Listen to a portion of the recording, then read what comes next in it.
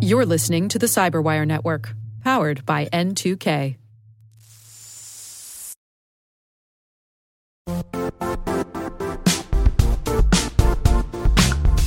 The IT world used to be simpler. You only had to secure and manage environments that you controlled. Then came new technologies and new ways to work. Now, employees, apps, and networks are everywhere. This means poor visibility, security gaps, and added risk. That's why Cloudflare created the first-ever connectivity cloud. Visit cloudflare.com to protect your business everywhere you do business.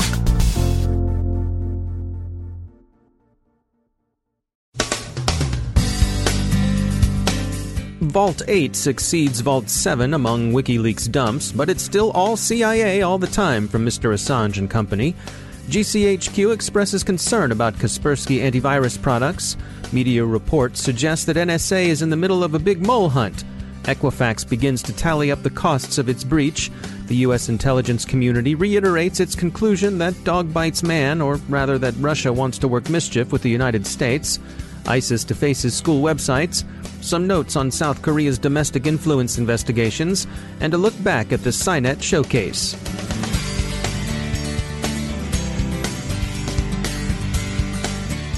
I'm Dave Bittner in Baltimore with your CyberWire summary for Monday, November 13th, 2017. Last week's WikiLeaks dump from Vault 8 are drawing attention. They are the successor to the Vault 7 leaks, on which WikiLeaks has dined out for much of 2017. Vault 8 is, like Vault 7, concerned with alleged CIA cyber operations, but with a difference. The contents of Vault 7 were ancillary materials like manuals and presentations that purported to deal with offensive cyber operations, implants, and so on. Vault 8 includes the source code associated with the alleged operations. This represents an escalation of sorts because leaked code can of course be repurposed, as the exploits released by the shadow brokers were. The Hive code, as it's called, isn't thought to pose an immediate threat to most Internet users.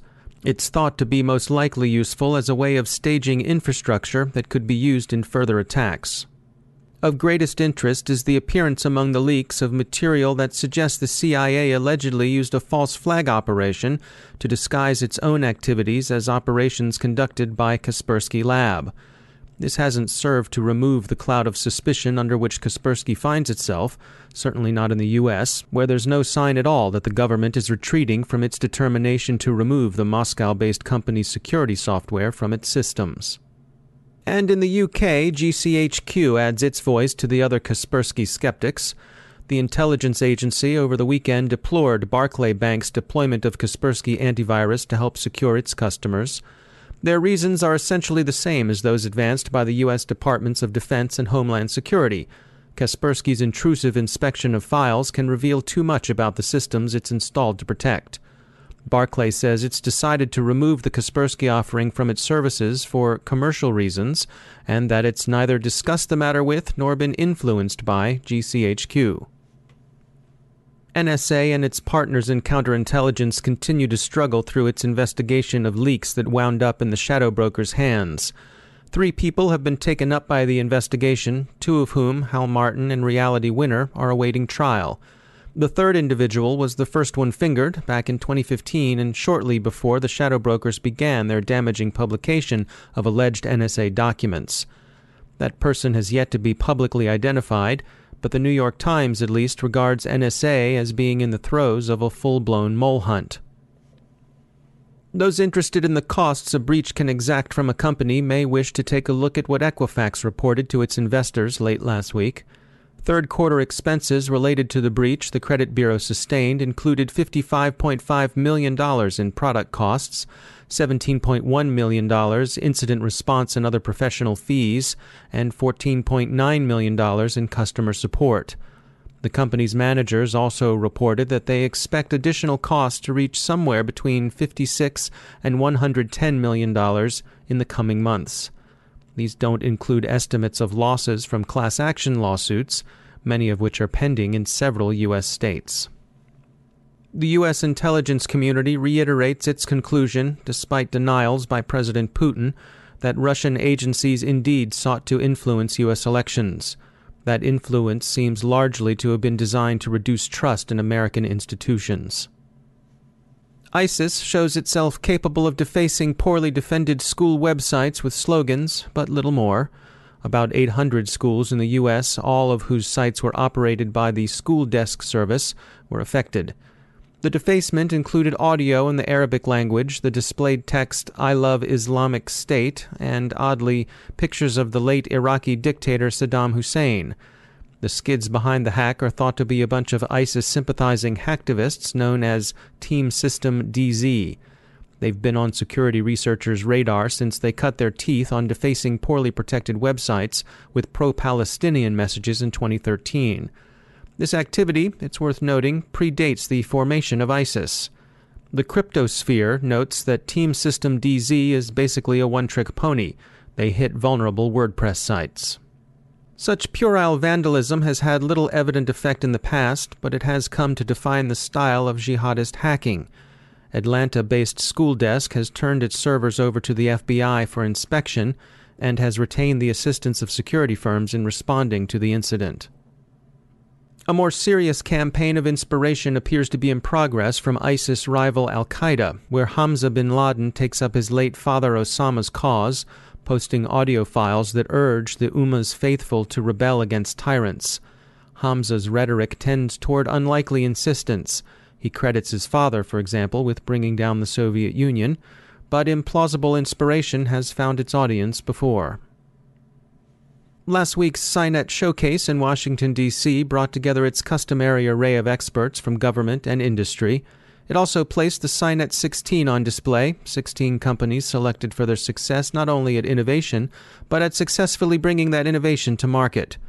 Those attending the conference heard a great deal about resilience, by consensus a possible goal in a way that complete security is not, the central role artificial intelligence plays in cyber R&D, identity management, policy enforcement, and browser isolation, and the dangers of regulatory overreach. They also received some realistic perspective on threat intelligence and a warning against taking too seriously the would-be cyber privateers out there, those eager to hack back and board the enemy in their own digital smoke. We have extended coverage of the SciNet Showcase on our website, thecyberwire.com. South Korean investigation of alleged political meddling by intelligence services takes a sharper turn as a former defense minister is arrested on charges related to domestic cyber operations alleged to have been undertaken by that country's intelligence services. And finally, thanks to Top 10 VPN's Privacy Central, which has named the CyberWire one of the top 50 best InfoSec blogs. Right back at you.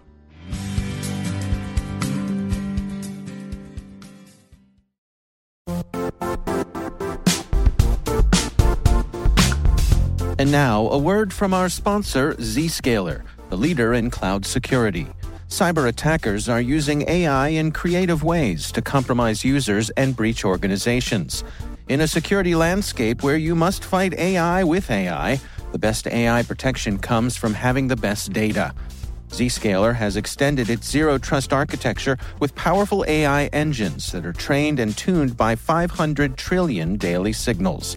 Learn more about Zscaler Zero Trust Plus AI to prevent ransomware and AI attacks.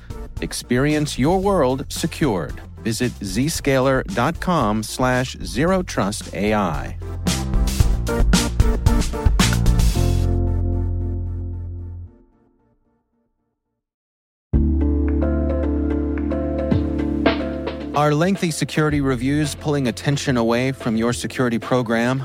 With the largest network of trust centers, Vanta can help you streamline security reviews to win customer trust, save time, and close deals fast. Proactively demonstrate security by showcasing key resources like your SOC 2 or ISO 27001 and provide real-time evidence for passing controls. And when a security questionnaire is required, Vanta takes the first pass for you. Visit vanta.com/cyber to take a self-serve tour. That's vanta.com/cyber.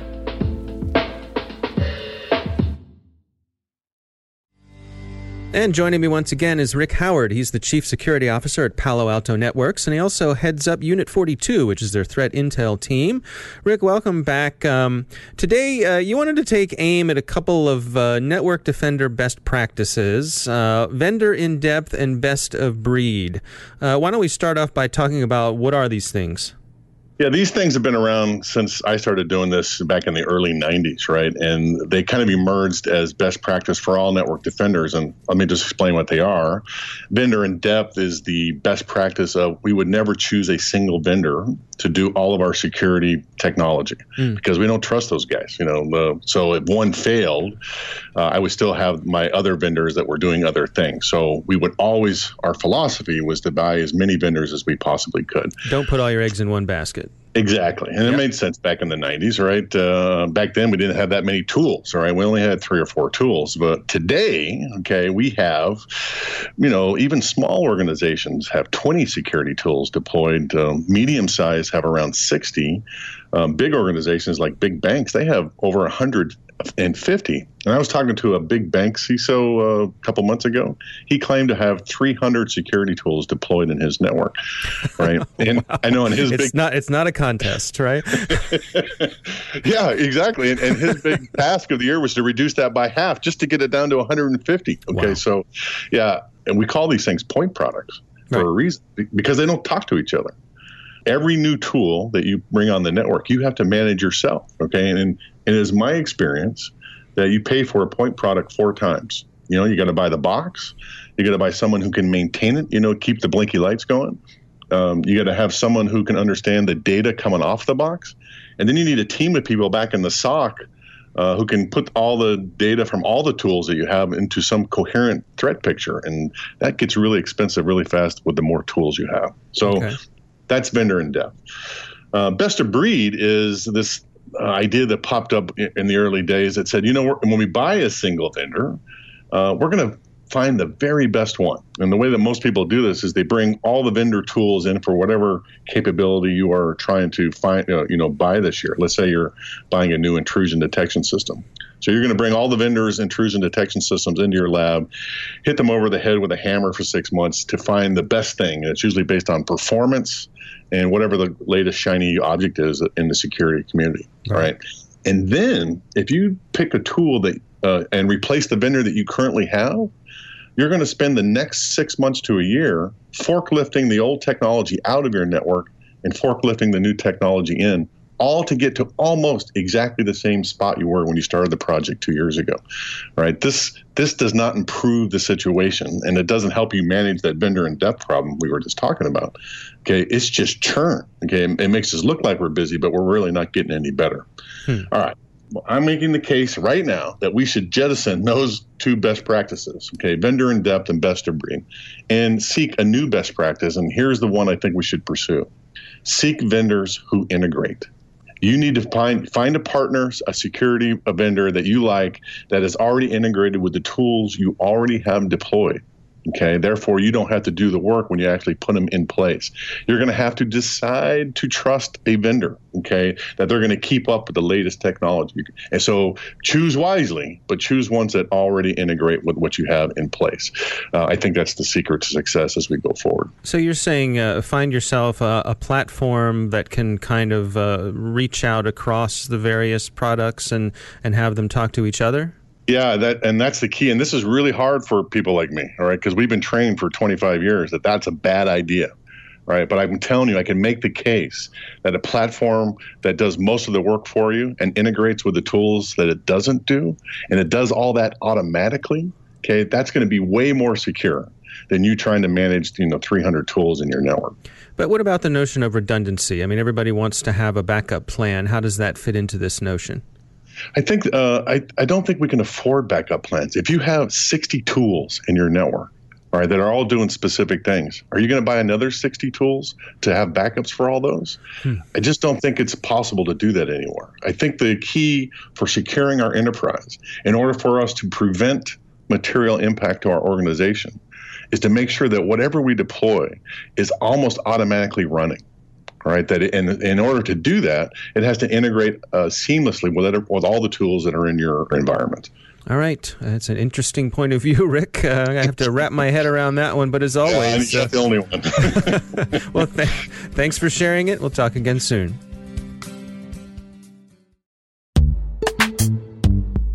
Struggling to secure on-prem apps with modern identity? Don't worry, you're not alone. Join industry leaders from Fortune 500 organizations to secure your apps on any cloud with any IDP, regardless of your environment's complexity. Meet Strata's identity orchestration platform, Mavericks. Say goodbye to the headaches of app refactoring and legacy tech debt. With identity orchestration, you can modernize legacy apps to use MFA or passwordless authentication in a few weeks, migrate from one IDP to another, and so much more without changing the app. No matter your IAM use case, Strata extends the value of your current identity investments. And the best part? You can try it for free today.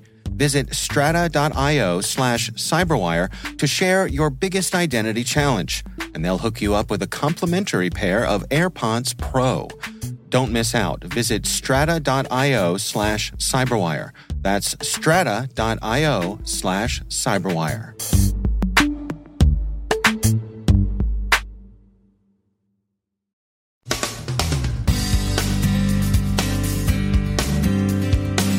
And that's the Cyberwire. We are proudly produced in Maryland by our talented team of editors and producers. I'm Dave Bittner. Thanks for listening.